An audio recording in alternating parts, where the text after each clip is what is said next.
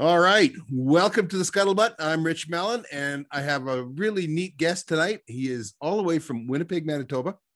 Mel Stocking is the gentleman. And if you've ever been at any one of the rendezvous or any one of the fur harvesters, that kind of stuff, and you hear somebody laughing a lot, and it's not me, it's Mel. How are you doing, big guy? Well, I'll tell you what, this COVID-19 throw a little bit of a curve into things, but we're functioning. Yeah. We're working through it. Yeah. I'm sure you're in the same boat. Well, it sure shut down our going out to rendezvous and doing seminars and sports shows and all that. It killed all that. We haven't been able to do nothing now for, 2 springs. So it's been tough. Yep. Well, and Mary and I discussed this the other night where we missed the conventions, but most of all the people. Yeah, isn't that the truth? Like, yeah, you just can't communicate with as many people as you'd like to. No, Sandy and I were hoping that we were going to get to the NTA this year, but doesn't look like the prime idiot is going to open the border for us. So, I mean, we're wide open here in Alberta now. Everything's full go, but we don't control the border. That's right. And I'm glad to hear things opened up in Alberta. I think they've done the same thing in Manitoba, because one of my sons is coming from Innisfail out to visit me. And that'd be great. Oh, cool. Yeah, for sure. For sure. So let's talk a little bit about trapping. How long you been trapping, Mel? Well, I turned 70 here middle of March. And I think I've been doing it since I was about 9 years old. And I was lucky to be raised in Alberta on a farm where we had lots of lakes around. And I think the first species I trapped was muskrats. Like, there was always lots of muskrats. In fact, there was one lake close to home. It covered 155 acres, which is just about a quarter section. And at one time I counted over 190 muskrat push-ups on that lake. And it was just beautiful for muskrats. Lots of them. Whereabouts in Alberta are we talking? And 85 miles northwest of Edmonton, a little town called Barrhead. Yes. That's where I went to school and graduated. But, it was funny. My mom and dad homesteaded there in 1946. And dad had, on the first quarter section of land, and dad had a land payment of $111 to make. So one day he happened to be in town and talked to old Tim Hoffman, a hardware store owner / fur buyer, says, what are muskrats selling for this year, Tim? Tim says, well, if they're good ones, I can give you a $4 average. So dad went home and borrowed 5 traps from a neighbor and went out and caught 30 muskrats. My mom skinned them and fleshed them and boarded them. It was mom taught me how to skin, not my dad. And took them in and gave them to Tim when they were dried. And Tim says, oh yeah, these are good ones. You give them a $4 average on 30 muskrats. Give them $120. Well, he went down and made his $111 land payment and bought mom a $9 gift for doing the skinning. And we always said it was a sharper knife, but we didn't know that. But he paid for that first quarter section of land. He had 3 land payments of $111, which adds up to $333. He only paid $287 for the quarter section, but the difference between the two numbers was the interest on the money. But he was able to pay for that first quarter section of land just trapping muskrats. I don't think you can do that today. That's pretty cool, though. That's pretty cool. I think that's awesome. I mean, we're still getting a $4 average on muskrats, but well, tell you what, Richard, in my time, I've seen prices kind of peak and, well, twice, but I've heard about it 3 times. And they peaked in the 40s, and then again in the late 70s, early 80s, and then again in 2010 to 13 in there somewhere. And fur prices were down and have been for the last few years, but they'll take another cycle. They'll come back up. I'm sure they will. I totally agree with you. I had this conversation with another guy, and he was talking about how he'd bought a truck when he was 16 back in the 60s. He bought a new Ford truck using beaver money for beaver that he caught, and beaver worth $30 back then. And people were saying, well, you'd never do that again. Well, because beaver's still worth the $30. It's just the vehicles aren't. The vehicles have skyrocketed so high, but and I think that the reason that the vehicles have got so expensive has got to do with the labor that's in it. When you go to take that $30 beaver and get it tanned and all that, well, the labor's worth more to get it tanned than the beaver is. It's the labor in everything that makes everything cost so much, it seems. Well, and with vehicles too, it's the price of steel and what have you. And have you had to buy it? You mentioned earlier that I build form boards, which I do. Have you had to buy wood lately? I had a little bit. I needed 3 sheets of pressure treated for some stuff out at the cabin, and I think I paid 3 sheets of 1/2-inch pressure treated after my builder's discount were $72 each. I believe that. Like, a guy walked out of Home Depot here in Winnipeg the other day with a sliver in his finger, and he got charged by the Winnipeg police for, shoplifting wood. It was horrible. Well, I will tell you a true story. Enough of your BS there, Mel. I'll tell you a true story. They have this bin outside of the Revy or Rona lumber store, right? And it's got like 4-foot sleeper boards that they use in between lifts of plywood and that kind of stuff, and they're twisted, warped stuff, and it's just junk in there, right? And it used to be that it was $1 any piece that you wanted. Well, they had a mark through it, and it was $5 for any piece. That's true. Well, the other day I wanted to build a birdhouse, and I had to mortgage a house to do it. Yeah. Although I see it starting to go back down again now, which is good, because that was crazy. I sure hope so. There was no reason for it. Talking about you're building your boards and that, you make them out of basswood or cedar? Basswood. Okay. And there's a reason for that. What's that? And this goes back to lumber prices. When I first started building form boards, I was paying $1,800 1,000 for basswood, and that's imported from the United States. Yep. In fact, the last bunch I got was from Reeseville, Indiana. I'm now paying $2,520 1,000 for board feet for basswood. And I talked to the salesperson I buy it from, and I said, I could use cedar, clear cedar. And he said, Mel, don't even think about it. Hey, Rich here.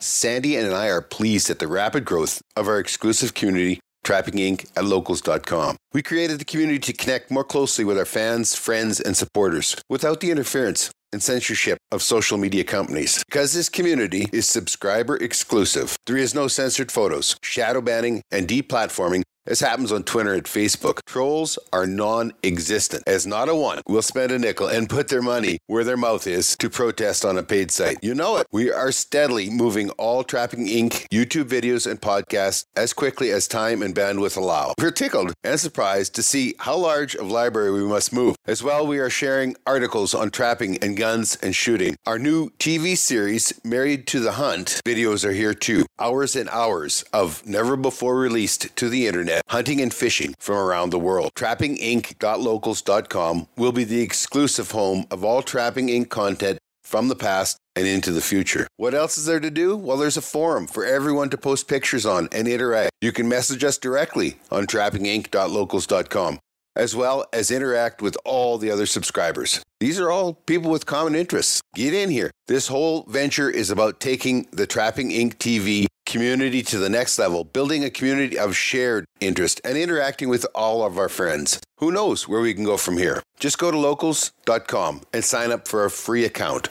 Then search for Trapping Inc. and subscribe for $5 a month. That's it. Go to locals.com to open a free account and then subscribe for $5 a month to Trapping Inc. Help us spread the truth about a way of life and the responsible, ethical management of the wild resources. trappinginc.locals.com. Now back to the show. He said cedar right now is $7,000 per thousand. $7 a board foot. Yeah. And I'm paying $252. So he said, don't even think about cedar. So I said, okay. I mean, you don't have to be a rocket scientist to do that math. No, not at all. Not at all. It's but no, everything. Like I had to phone my distributors and say, hey, I got to raise the price of my form boards. That's all there is to it. I can't. For a long time, I ate the difference of the lumber, but I can't do that anymore. No. I mean, I'm working for $2 an hour if I don't. So it's true though. It's unbelievable. I know that it absolutely just killed building around here, like for home building and that kind of stuff. Just gone. I was in talking with my guy at the lumberyard there, that my salesman, and said to him, it's just, what's happening. He says, well, people bring in plans. I give them a price. He says, they walk out. He says, nothing's happening. Exactly. Well, as soon as they get to putting floor joists down, I mean, they can't afford it. Yeah. Plain and simple. And that's the same thing happening here in Winnipeg. It's scary, Richard, how many older houses are selling though. Well, you see out here, our housing market isn't up at all. Ours is still quite depressed. I don't know. It just is. Everybody talks about the cost of housing and that. And we don't see it here in Alberta. I can tell you that. We finally had like last month was the month of May was a good month for Calgary, but they didn't begin to make up for the losses that they've made that have occurred since 2015. Just they were selling more, like the volume was there, but the prices aren't up. So I don't see the housing bubble here. I understand it's happening elsewhere, but so you started. Let's get back to your trapping. You started with muskrat, and your dad actually started it. You took up for him afterwards and continue on with the trapping, or? Oh no, he was still trapping, and the interesting thing, my mother died in 2010, and at her funeral, I asked my older brother and my younger brother. I'm the middle child, by the way. If they ever remembered my mom not having gray hair. And they said, no, can't think of it. Well, in the springtime, when the ice was going out of the lakes, we used to take an old boat with two 49 GM car hoods welded together with a chunk of barbed wire across the middle to hold the sides in, and sitting on 5-gallon pails, no life jackets. My older brother would shoot the muskrats. I was sitting in the back with a pair of vice grips welded to a C-clamp, and I do the skinning of them, and my kid brother would do the paddling. And when we finished going around one lake, we'd go to the next one, and then the next one, the next one. When we left the house in the morning, Mom never knew if we were going to come home that night or not. She could have lost 3 boys that day and wouldn't have known a thing about it. We'd have drowned somewhere. But I mean, in this boat, there's a loaded gun and a sharp knife. And like I said, no life jackets, but it was a heck of an experience, I'll tell you. You wouldn't dare turn kids loose nowadays doing that. And we took it just for so much for granted. Like we talk about, Sandy and I were talking about, we got married, 40 some years ago, and, you'd go out moose hunting and you go moose hunting for 2 weeks. You'd go to the bush for 2 weeks. Nobody had a phone, nobody, nothing else. There was a mark on the calendar when you were coming home, and you came home, you know. That's right. Hey, tell me what we did before we had cell phones. If you told somebody you were going to be somewhere at 3 o'clock, you made damn good and sure you were there, weren't you? I'm absolutely, yeah. Yeah, like a lot of ways we've lost the art of responsibility because of cell phones, you know. You bet you we have. It's so easy, just send a text, oh, I'm late, I'm not going to make it, or whatever, right? I'm just amazed, you know. Now if you try and get a hold of somebody and you can't get a hold of them, then you're concerned, you're worried, you know, if they're driving to Edmonton or whatever, and they don't check in when they say they're going to check in. Well, today's, you know, communication is so instant, right? Exactly. By the way, this trapping, something else I tried trapping when I was young. There was a slough hole, for lack of better words, just north of where we lived on the old farm. And my dad said to me one day, you know, I see some weasel tracks down there. Why don't you go trapping weasels? I said, how do you do it? Well, he said, you take a 48-ounce juice can and you cut one end out of it and kind of make it oval and put a 1.5 long spring in there and put some bacon on the pan.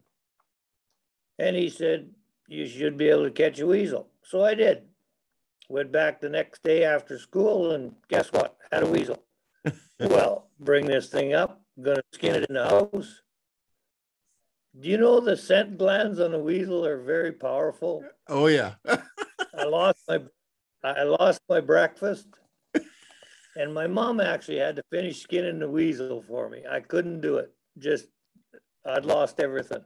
Really?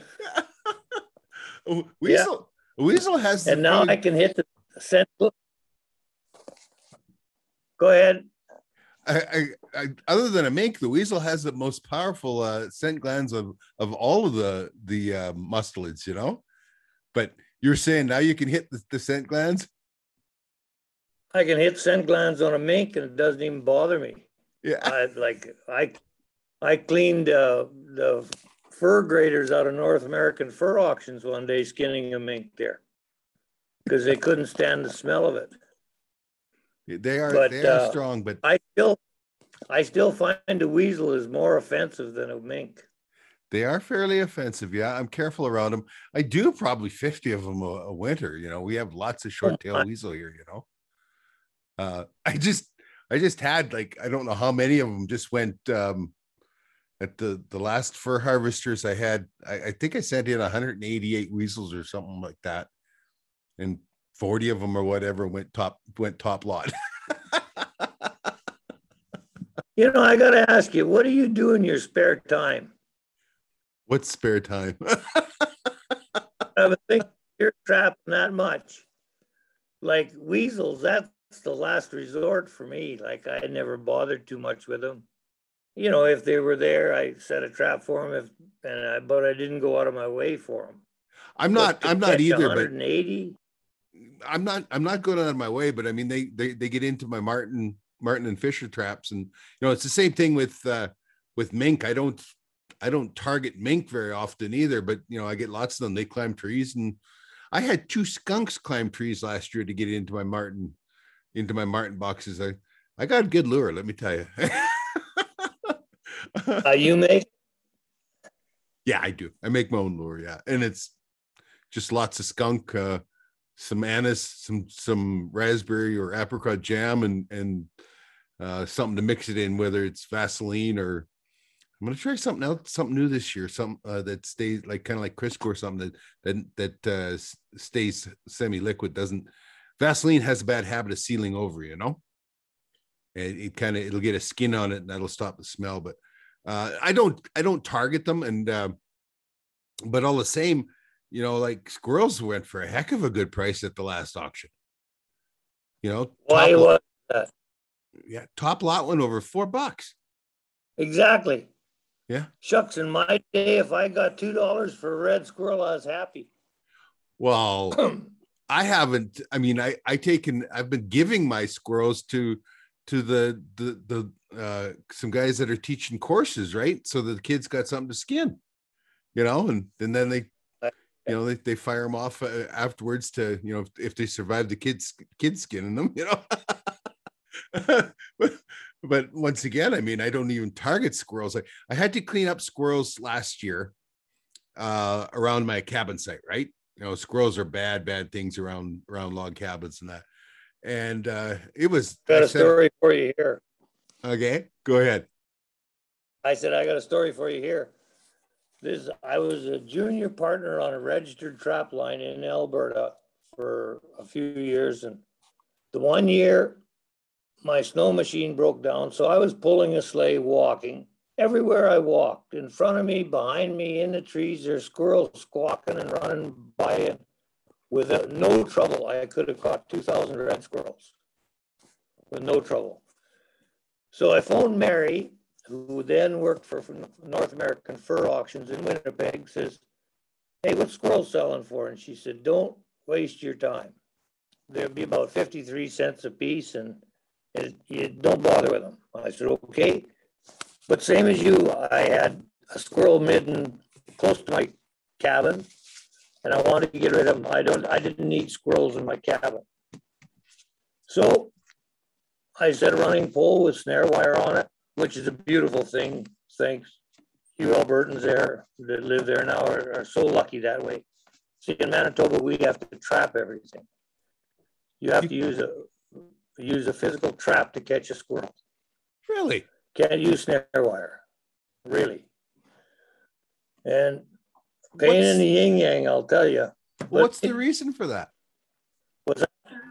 Why can't you use a snare? I don't know. Can't use snares for coyotes either. It's got to be a ram power snare. Okay, but it's still a snare and it's still deadly. But I mean, a squirrel, a little, a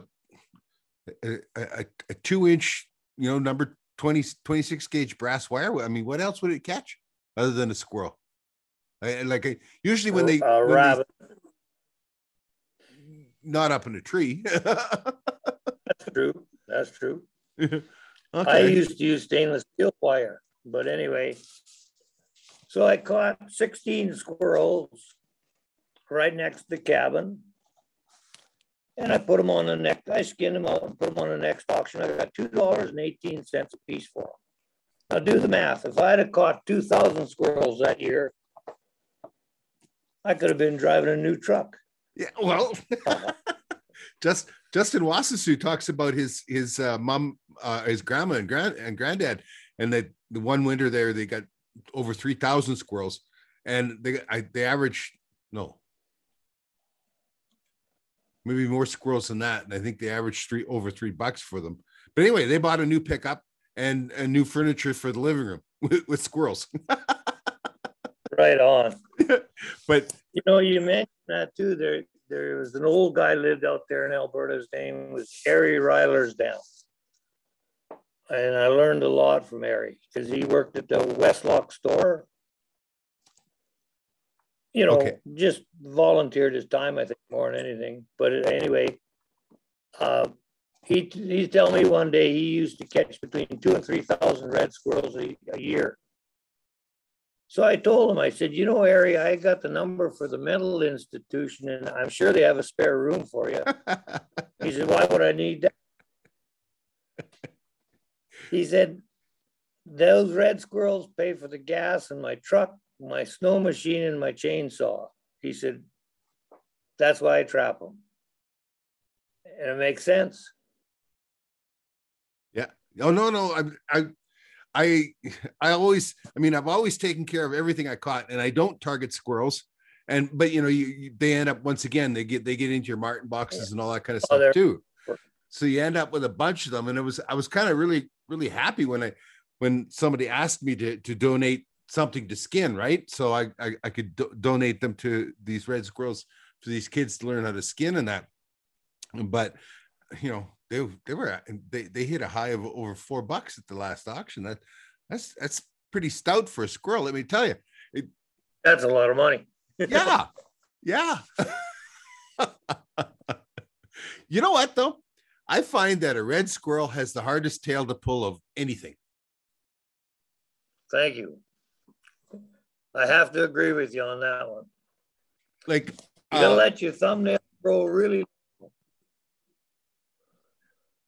I have no trouble doing a weasel. Just use my fingers. When I move up to the marten or anything else, I use a pulling tool.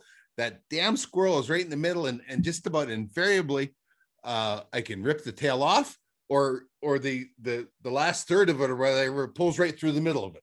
You know, there's nothing that seems to be harder to do than a squirrel on a red tail, and I don't know why. It's stupid. Tell you what, Richard, someday you have to go somewhere where they're grading red squirrels, and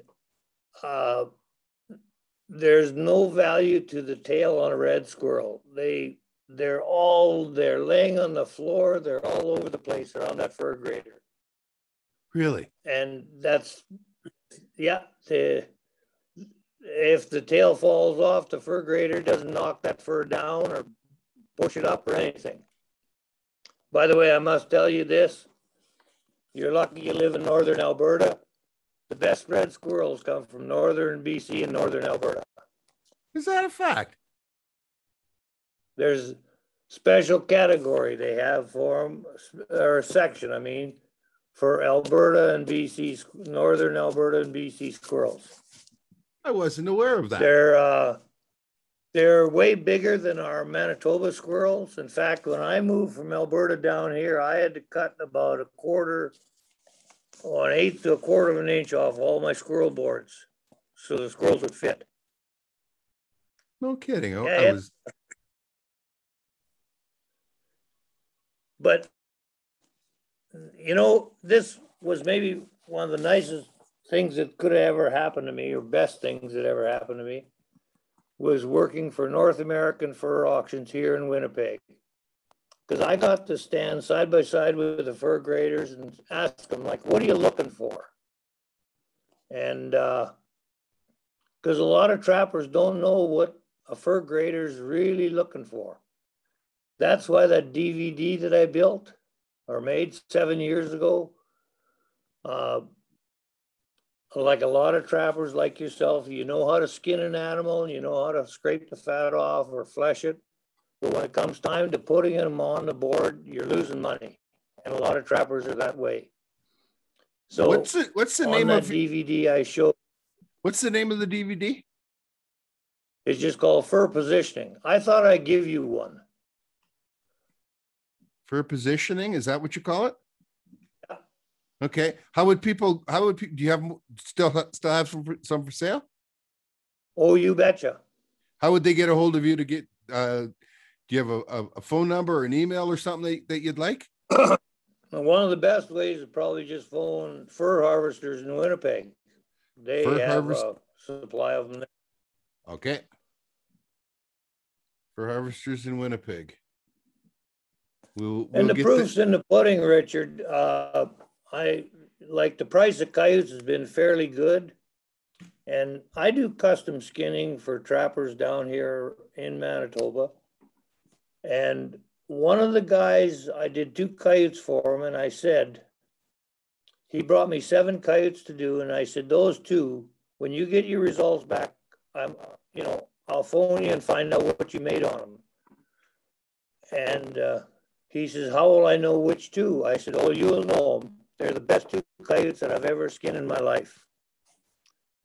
And sure, the price of coyotes are up, but these are 30-old Manitoba bush dogs. I mean, they're not pretty like the nice Alberta Southern Silkies or anything like that.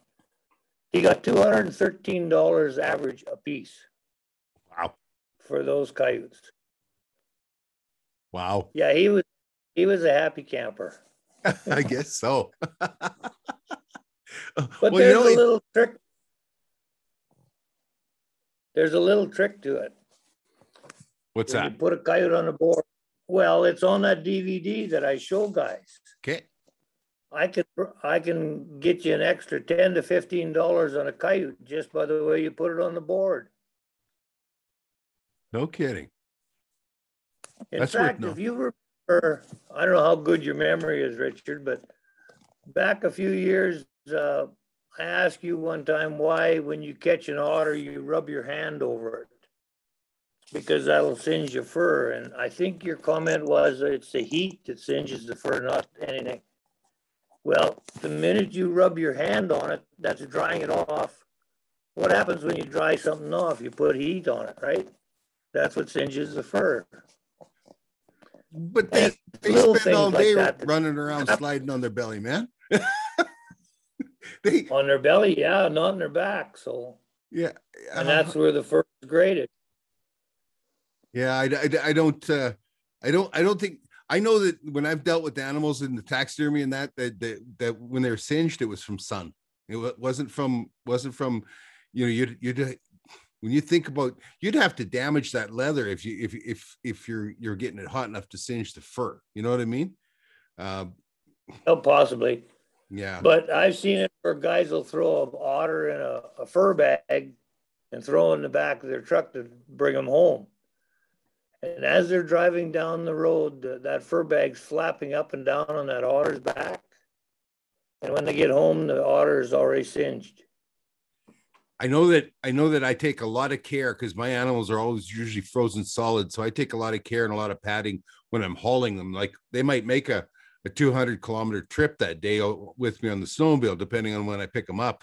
So they're always padded, or they bury them in snow in the toboggan, and just so that they don't rub against one another. Those frozen animals will do damage. Oh my goodness! And then you bet they will. Nothing makes you madder than to have broken hair or whatever, you know, because they rubbed against one another, right? Well, that's the same thing with setting a trap. A lot of guys will set a trap and they put that trigger and dog on the top, hanging down on a conibear trap. Yeah. Well, when that trap fires, guess where that trigger, that dog hits? Right on the back, right where the fur grader is going to look. Right. And I've told guys, never put your dog or your trigger on the top. Always put it on the bottom facing up. And then if there's a clip on the fur, it's on the belly, and nobody cares about that. So, no, and that's in that DVD too. A lot of the facts about the proper way to set a conibear. And I've had guys argue with me, but the proof's in the pudding. When the fur grader looks at him and says, well, there's a clip here in the back, and they bring it to me and say, what do you think caused that? Well, you can tell it's a trap mark. The dog or the trigger has made it. Well, that's what caused the clip. I used to see it all the time. So some brands would be worse than others, depending on how their dog and trigger are made. You know, some brands are very flat and you know wouldn't cause damage, but some of them you know are big. Like even the particular the Conibear brand you're talking about has that great big giant chunk of iron there for the dog, and I mean it doesn't have a flat side on it or anything, right? Whereas the LDL right. and the Belial, you know, they're flat on when they flip open, and that is just flat that hits, right? It's not a something that can do damage, right? You know, it makes a big difference on the brands too. Yeah. True story. So you guys have to trap everything in Manitoba. Like it has to be you can't use snares other than the power rams. That's right. So what about links then? Got to be a ram power snare or a trap. Really? Huh. That's why I say you guys in Alberta, you're lucky. See, even in Saskatchewan, they're allowed snares, and this is the same in Manitoba now too. I better verify this. In the registered trap lines, you can use snares, free hanging snares. But in a residential, what you call residential trapping in Alberta, in Manitoba is called open area trapping. you have to use a ram power snare. Hey folks, Rich from Trapping Inc. TV here. And we all have our idea of the perfect morning. You know what I'm talking about. For me, the perfect morning starts with the aroma and flavor of freshly brewed Old Smokes coffee. Studies have shown that just the smell of fresh coffee can boost brain activity. No kidding. Well, that's certainly no secret to me. I can barely talk before that first cup. Just ask Sandy. I'm a dark roast man, and Old Smokes Coffee's darkest roast, Stout Maple, is what gets my day in gear. Extra dark, it's strong, aromatic, and smooth. Gets me revved up for whatever the day throws at me. Old Smokes roast their coffee over wood fires, the old-fashioned way. Wood roasting takes more time, much longer than modern hot air roasting. Slow roasting over wood takes the bitter out of the bean and imparts a heavenly taste and aroma from the wood smoke. Old Smokes makes a roast perfect for each person. There are 5 roasts, from light to extra dark, each roasted over a different wood for a unique flavor. Did you know the darker the roast, the lower the caffeine content? It's true. Caffeine is a volatile oil that evaporates with roasting. The lightest roast has the most caffeine, and the darkest roasts have the most flavor. Right now, you can order from their online store and use our promo code RICH. That's RICH. And get 10% off your entire order. Pretty simple. Just go to www.oldsmokescoffee.com. That's OLE smokescoffee.com and use the promo code RICH. That is promo code RICH for 10% off your entire order. And now let's get to today's show. Yeah. Okay. And they're deadly, I'll tell you what. Have Yep. you ever had the opportunity to work with them? I've killed 1,000 coyotes with them, something like that. See, I'm actually scared of a ram power snare. I've seen guys get hit with those and break jaws and ribs and everything else. You know, but Like, what's you really gotta neat be really is when you're setting it up, if it lets go there, yeah, you can get hurt. But if you take put a stick in it and pull it out until it actually fires, it's slow motion. That ram doesn't come out and hit you or anything because you're already stretched out, right? It's amazing how it works, but because everybody always thinks that when that coyote sets it off, that just slams out there and hits him. Well, it doesn't, because he's already pulled it to the end of the toggle, and then he's pulled it until it compressed enough to release. Well, it's actually pretty slow motion at that point. But when you're setting it, yeah, you can sure lose your teeth in a hurry there. Why can't you ever? Like, I've seen, well, our old friend out there in Alberta, Gordy Clausen, I talked to him about it. I think a ram power snare knocked him out for 22 minutes one time. Could be. And it's just, yeah, he went back to tweak it, just to twist the snare a little bit, and he should never have done it. Yeah. I've never had. Were you in just Norway? I'm sorry. Were you and Sandy just in Norway? Sandy was a few years ago. She took her mom to Norway. Oh, cheapers now. It would be 4 or 5 years ago, something like that. Oh, she threw something on Facebook, and I happened to see it from Norway. I thought you were there. No, I had been there. No, I didn't go. She did. She took her mom because that's where her mom's from, right? So it was pretty special for her mom. Yeah, that's great. Yeah, tell me what's your favorite animal to trap? What's your favorite animal to trap, and what's your favorite way to trap it? Well, I got to be honest with you, Richard. You don't have them up there where you live, I don't think. Well, I have 2 favorites, raccoons and muskrats, because they think about their stomach first, and they're so easy to trap. In fact, on this hat that I'm wearing, there's 2 pins here. I don't know if you can see them or not. Yep.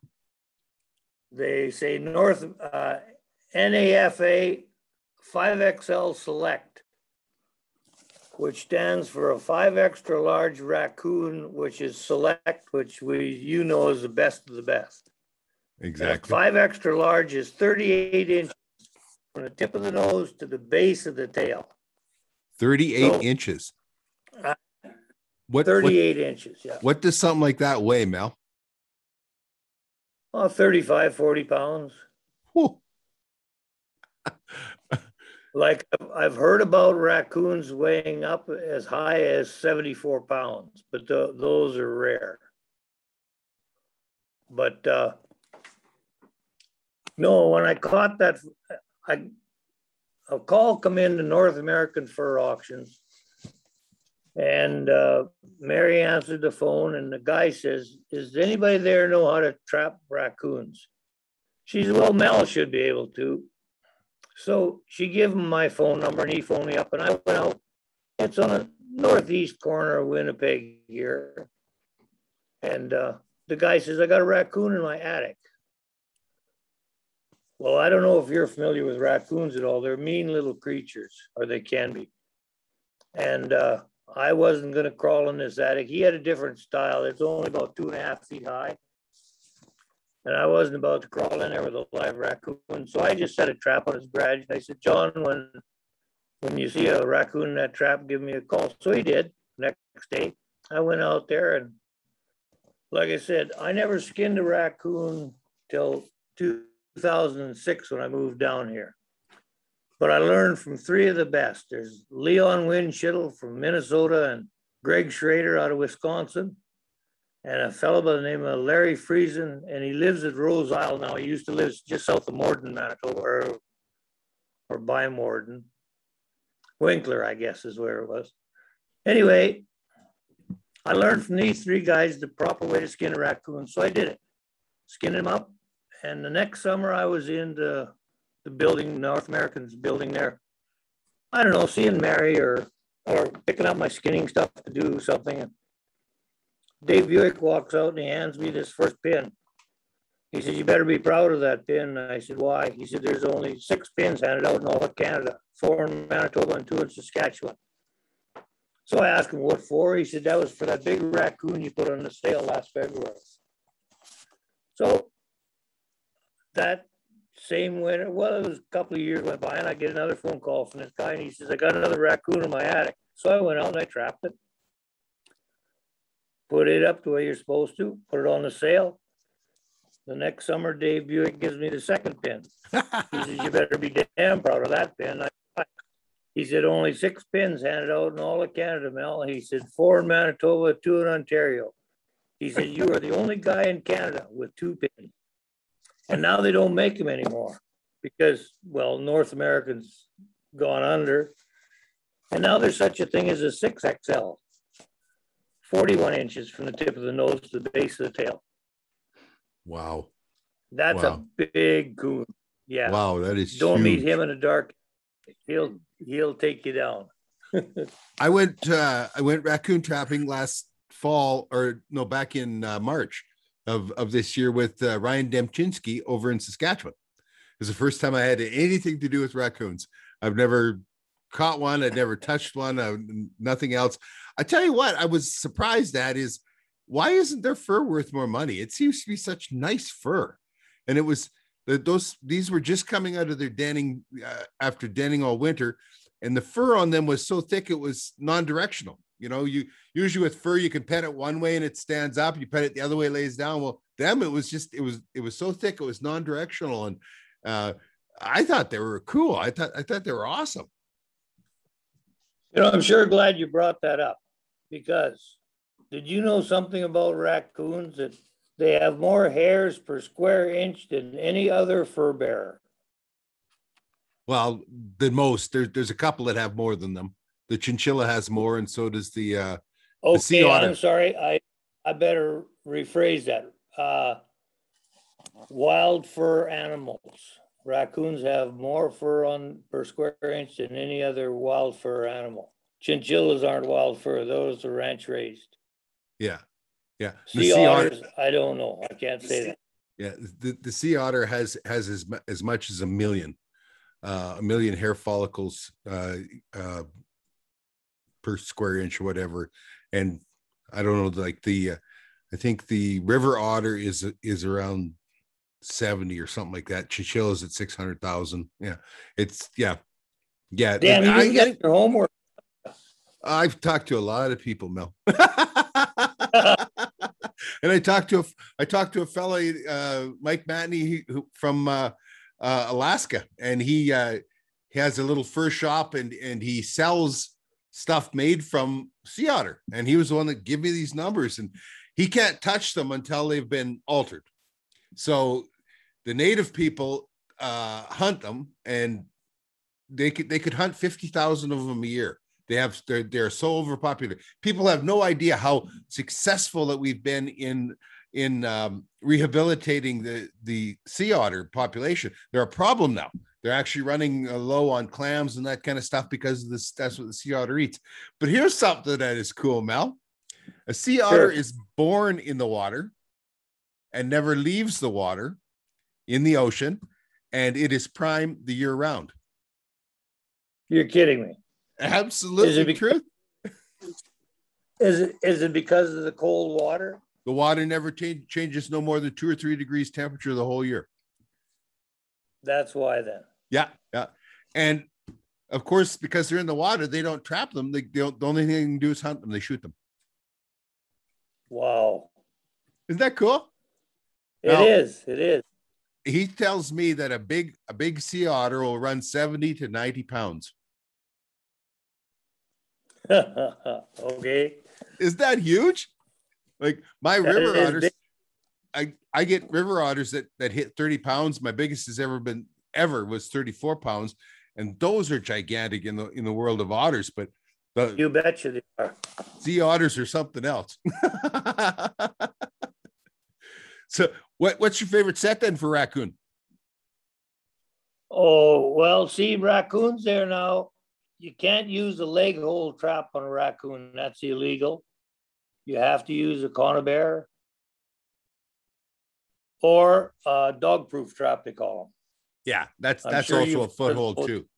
Dog-proof is a foothold. Yeah.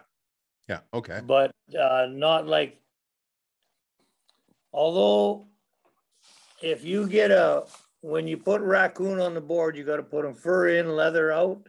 Yep. And if there's a trap mark across that pelt, that's automatically goes to a damaged because of that trap mark.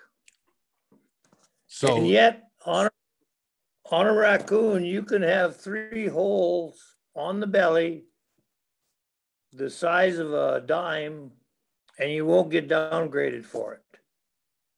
Okay. It's grading on raccoons is funny. I don't know. Well, what I thought was neat when we did the raccoon show, we got 56 raccoon in 2 days, 2 checks. And the color range was astounding. Like they were from yellow, like if you can imagine taking what you thought was a normal colored raccoon and dipping it in yellow Easter egg dye. That was the one end of it, was this yellow and black thing. And the other end of it was like a silver gray panda bear. It was just gorgeous and everything in between. I was just astounded. Like I have no idea why raccoon isn't worth a lot more as a fur. I'm told one of the reasons is because of the weight, because it's heavy. Have you ever seen a raccoon hat or a raccoon coat? No. You've got to be a big man to be wearing them. I put on an actual buffalo, about like a bison coat once, like the winter, but you had to be bigger man than I was to wear that all day. I'll tell you. I'll tell you what, my little uncle was an Edmonton City policeman for a bunch of years, and in the wintertime, that's before patrol cars, they used to walk the beats, and he had a buffalo coat that he wore. Well, it's a good thing he was well over 200 pounds, because you had to be that big to be wearing it. Yeah. And he said, you outrun somebody, some kid that stole something. He said, try to run him down on a street wearing that 200-pound buffalo coat. I can imagine, because I know the day I put that on, I was 6'1", and at the end of the day I was 5'11", so I shortened up my legs. So what was That's- tell me your best catch story, or when things went sideways. You know, one of those days where it's like we couldn't have done anything worse if we planned it. You know. Well, this is when I was still a junior partner on that registered trap line. And Mary come out to Alberta to visit me. So what the heck? Take her to the trap line, right? I mean, she's accustomed to, she worked for North American Fur Auctions. And so I get up there, and here I had a lynx cubby with a 330 conibear. What's in it but a marten? And I go to check a coyote or a wolf snare, and no, pardon me, that was a coyote snare I had set there. What's in it but a fisher? And I'd set a box to catch weasels. What's in it but a red squirrel? She looked at me serious and said, "Do you ever catch what you target? You know?" I said, "It doesn't really matter as long as you caught something." Isn't that the way? You know what? I mean, my wife always teases me that I'm like a kid at Christmas Day, every check, and every single trap that you go to walk into or whatever, that's Christmas again, over and over and over. You know, some days that's 300 times by the time you're done checking all your snares and all your sets and all that. And I guess as long as you have that spirit, you know, you're never going to quit, right? I mean, that kind of enthusiasm for life goes a long ways to keeping you young. This is one thing that I was told a long time ago by an old trapper, and he said, when you walk up to a trap and you can see there's an animal in it, and if you don't get excited, he said, it's time for you to quit trapping. Yeah. It's not fun anymore. Yeah, true enough. And that's the way I've always done it. But I don't trap anymore, Richard. No time. No time? What do you custom skinning now. Well, I do custom skinning now in the wintertime. And like last year, I think I did 70 coyotes for guys.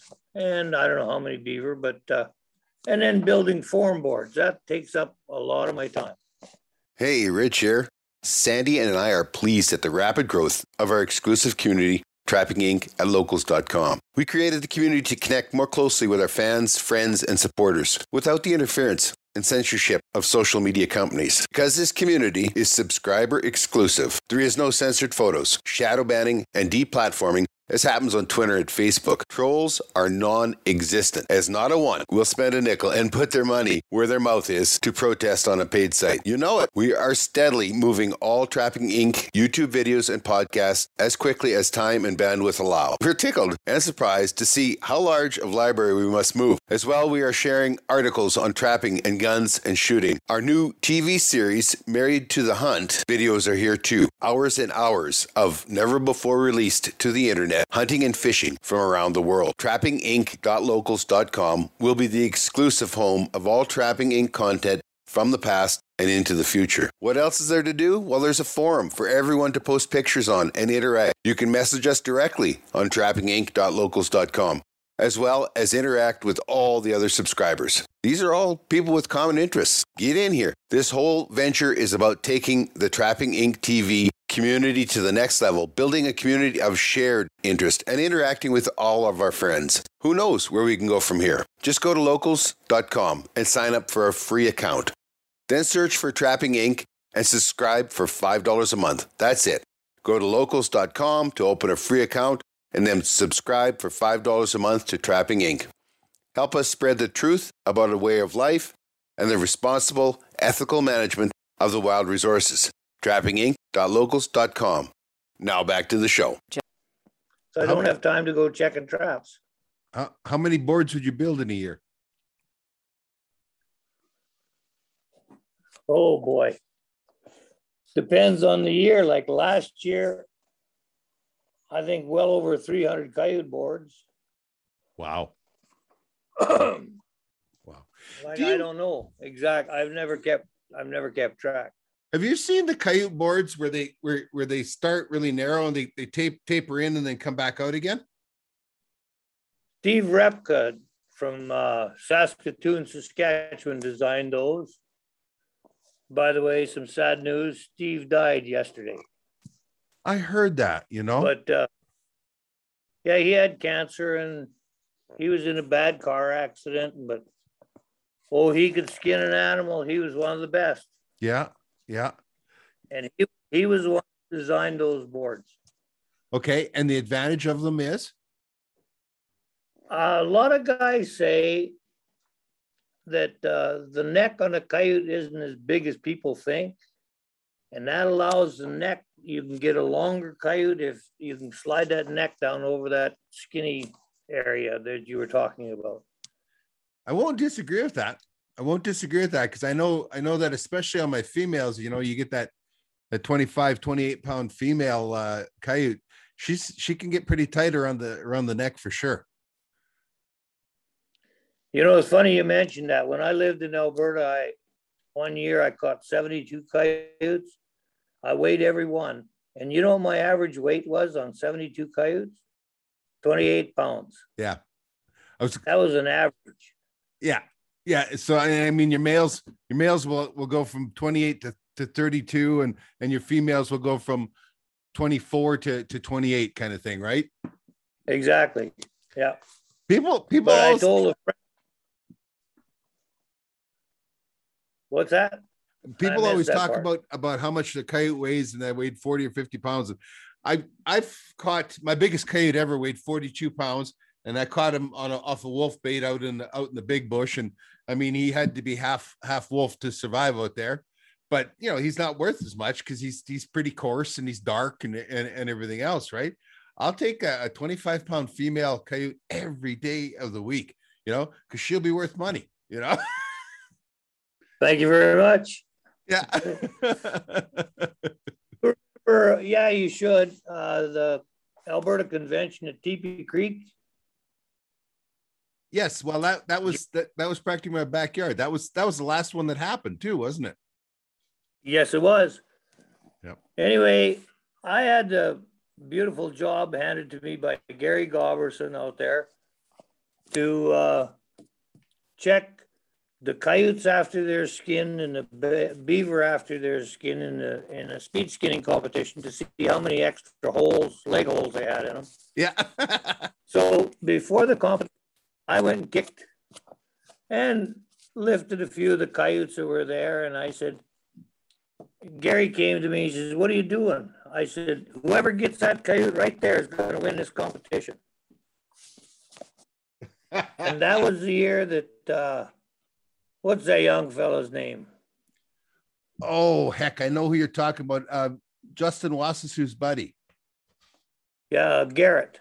Yep. He skinned his coyote in 1 minute and 33 seconds, and Justin did it in 1 minute and 40 seconds. Yeah. But I said, whoever gets that coyote's going to win it. And guess which one Garrett got? Exactly. One. But like you said, it was a young female, and yeah, it was probably, you could have just looked at the hide and it would have fell off. It's funny I how like them kind too. But it's funny how some animals are like, you'll get a female coyote and you could pull her by hand and everything else. You get an old dog fisher and you'll have them up on the rack and you'd be using the winch. You know what I mean? They I think are probably the hardest to separate from the hide from especially the neck on a big old dog fisher. I caught my biggest fisher ever last winter. Went 16 pounds, 16 Wow. pounds, dead flat even, like not 15 pounds and 15 ounces but 16 pounds. And I knew it was big because he just totally filled a 160. And to skin him, what a miserable thing to skin. And his hide was, like I could club you to death with the hide on it. I mean, I took him and did the usual, work down and everything, but you can't make it rattle or everything because that hide is so thick on that. I'll get like $30 for it if I'm lucky, it's like do a 6 board. Yeah. By the way, I gotta ask, do you catch many wolverines? Not where I am. No. That's Because doing this custom skinning, last winter I got to do 3 Wolverines for a guy. And I'll tell you what, my price on Wolverines just went up. Because if you think an old dog fisher's hard to do, you start fleshing on a Wolverine, and if you can get it done in under 4 hours, you're a better person than I am. the feet are what's a bunch of work on the Wolverine, to turn those feet. Just fleshing them, Richard, is a pain in the yin yang. Yeah. Yeah, they're horrible. I know that otter is a pain in the yin yang, especially that tail. And Right. the worst part is that if you have a boo-boo, if you make a slip or whatever, your sins are out there for God and everybody to see because you put it up there to hide out. You know what I mean? I've done a few of them in my time too. Yeah. In fact, I got an offer shop right now that I've done for a guy. It's been here for quite a while, but he accidentally caught it in beaver trapping season this spring. Yeah. Well, I'm sure you like that, don't you? What's that? You get a few like that, don't you? Accidental otter catches and beaver traps. Well, see, my otter and beaver go to the same time. They go to May 15th every year. They don't start at the same time. Like beaver starts the 1st of October and then otter starts the 1st of December. But I usually target my otter like December, January, February, maybe March. Occasionally, like once or twice, I'll be setting under entrance holes into the lodge and that on beaver and under the ice, and I'll catch otter doing that occasionally. Okay. Sometimes on crossovers, but when I'm setting a crossover in December and January, I'm doing it on purpose for otter. I'm not looking for beaver and like that. I do know a lot of people that catch a lot of in the fall. They'll catch otter in the fall because they're setting those crossovers and that for beaver and they end up getting the otter. But there's some things that confuse you. Like, I mean, one thing that does happen a lot of, is otter and mink always travel together. And any place that you're going to set and catch otter, you can just easily catch a mink.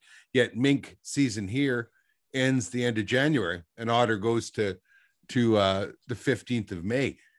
And mink starts the 1st of November. Yet when you start trapping rats in October, well, what do you catch when you're rat trapping? Is mink, There's a lot of I got some some top lot mink too in the last sale. It was $10.50 or something, or $10.50 or $10.70 US each. But yeah, they're not something I target, but they're a determined little critter, those things. By the way, you brought that one up about catching when you're trapping muskrats. Whoa. You turned your camera off? Something happened here, Richard. Hang on, let's see. Don't touch nothing. There you go. You're back on. They are back on. Thank you. Back when I was a kid trapping muskrats, and I was getting, if I got $1.84 for a muskrat, I was happy. That was in the 60s.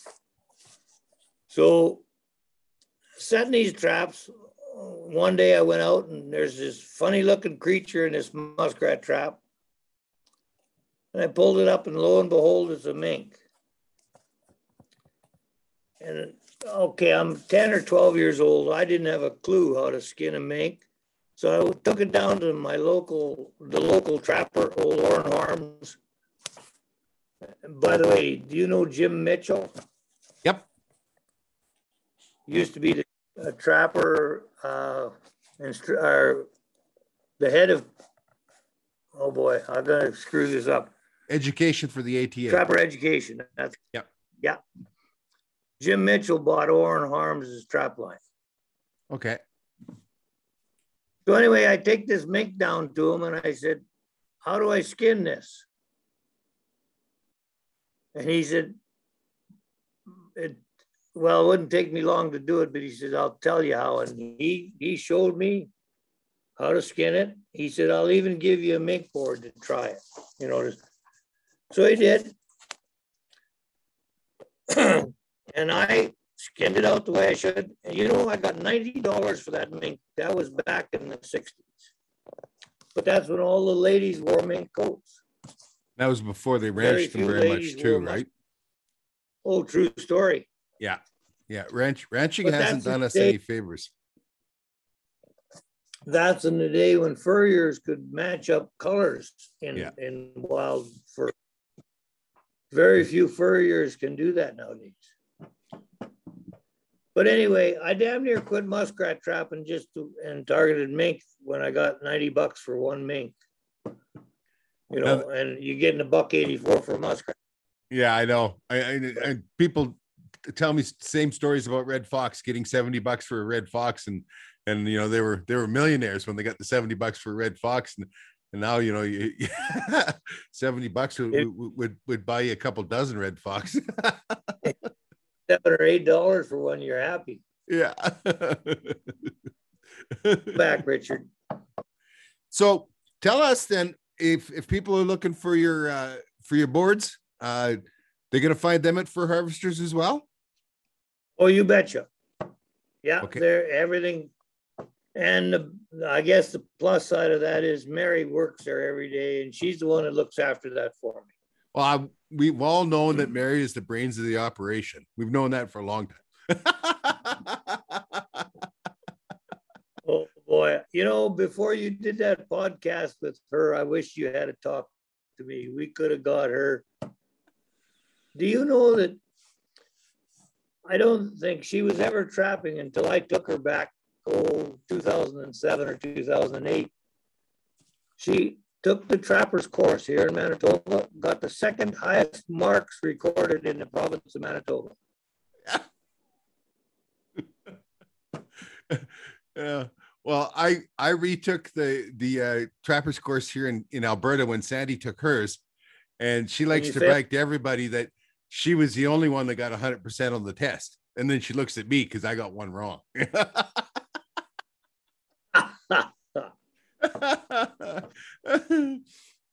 Hey, you can't win them all. No. Well, Mel, we are closing in on an hour here, and I've got stuff flashing and beeping at me here that says I got other places, I got other things I got to do. It has been a pleasure talking with you, man. Okay, well, I hope to see you at the Alberta Convention here one day soon. Yeah, it isn't going to happen this year, but it's supposed to next year, and God, it'll be good to get out traveling again, won't it? Damn square will. Besides that, well, we don't know what the new rules with fur harvesters is going to be like you know, compared to North American fur auctions. Well, but I'm sure they're going to want some exposure.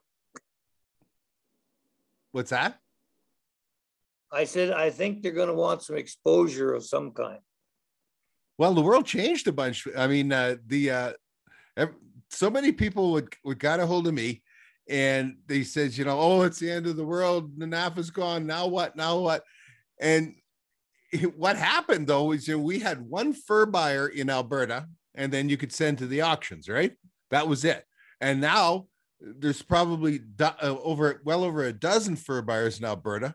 Plus, you can still send to the auction. Plus, there's a big fur buyer came up out of the States. Dave Buick works for them. GFW, yes. Yeah. And so, I mean, it breathed a whole bunch more, new life back into furs and made it more competitive. So I know that it was bad for what amounted to the Hudson Bay Company, which was NAFA, and its 400 and some year history. It was bad to see it go under. Sometimes those big companies are all consuming, right? They just went overboard too fast, though. Yeah. They and you said in your exact words, too many people put too much emphasis on that ranch raised mink. Yep. And that's what happened to them. Yeah. Yeah. And it's so funny, right? I'm gonna tell you one more thing here, Richard. Competition is great. You need competition wherever you go. But fur buyers, when you take your furs to a fur buyer one day and they're the only act in town, and the guy says, I'll give you $5 for your coyotes, and you say, well, hell with you, I can take them down the road 500 miles and get $6 for them. What are you gonna do? Because that's exactly what a fur buyer will do to you. Yep. Yep. No. I mean, and everybody understands if you sell to the fur buyer that your fur is still going to the auction. You know, just the fur buyer is trying to buy at a level where he can make money. He needs, instead of making $100 off a coyote, he needs to make $10 off of 100 coyotes, kind of thing, right? And exactly. Yep. But it's still going there. And I've talked with Mark Downey and many times about this. And I mean, it's straightforward. I mean, the price is always set by the auction. Look at how the prices that were being offered by the big fur buyers started, dropping until an auction went off again, right? When, Mark couldn't get an auction to go off, and, God bless them guys. What a tough gig that was, not being able to get people here and everybody was upset. Well, the top end fur wasn't selling. Well, are you going to buy a Ferrari sight unseen? You know what I mean? Like you might buy a Corolla daily driver sight unseen, but you're not going to buy a $200,000 car sight unseen. And I mean, that's what those high end coyotes and that were, That's so, right. I mean, it was a tough gig for those guys, and God bless them. And I hope we're past it and life can straighten out here. But after this last election and the prices were up there and everything, well, then that reset the prices again. We have to have that competition, like that auction, to reset those prices, right? Well, I can't do anything but agree with you there, Richard, because that was a real balancing act that Mark pulled off there. Yep. And he did a good job, I think. Oh yeah, because he couldn't get the buyers in. I know a young fella down here lives at Niverville here in Manitoba, and he went to that auction. He was buying for 35 guys because he had to. Well, they put orders in with him, and they wanted a certain kind of fur, and he was buying for 35 different people. Wow. But he knows his fur too. Well, good. Anyway, you look after those flashing lights there, young feller. All right. I'll get us out of here. And thank you very much, Mel. Okay, anytime. And thank you, everybody else, for watching. And maybe we'll see you down the line. Take care.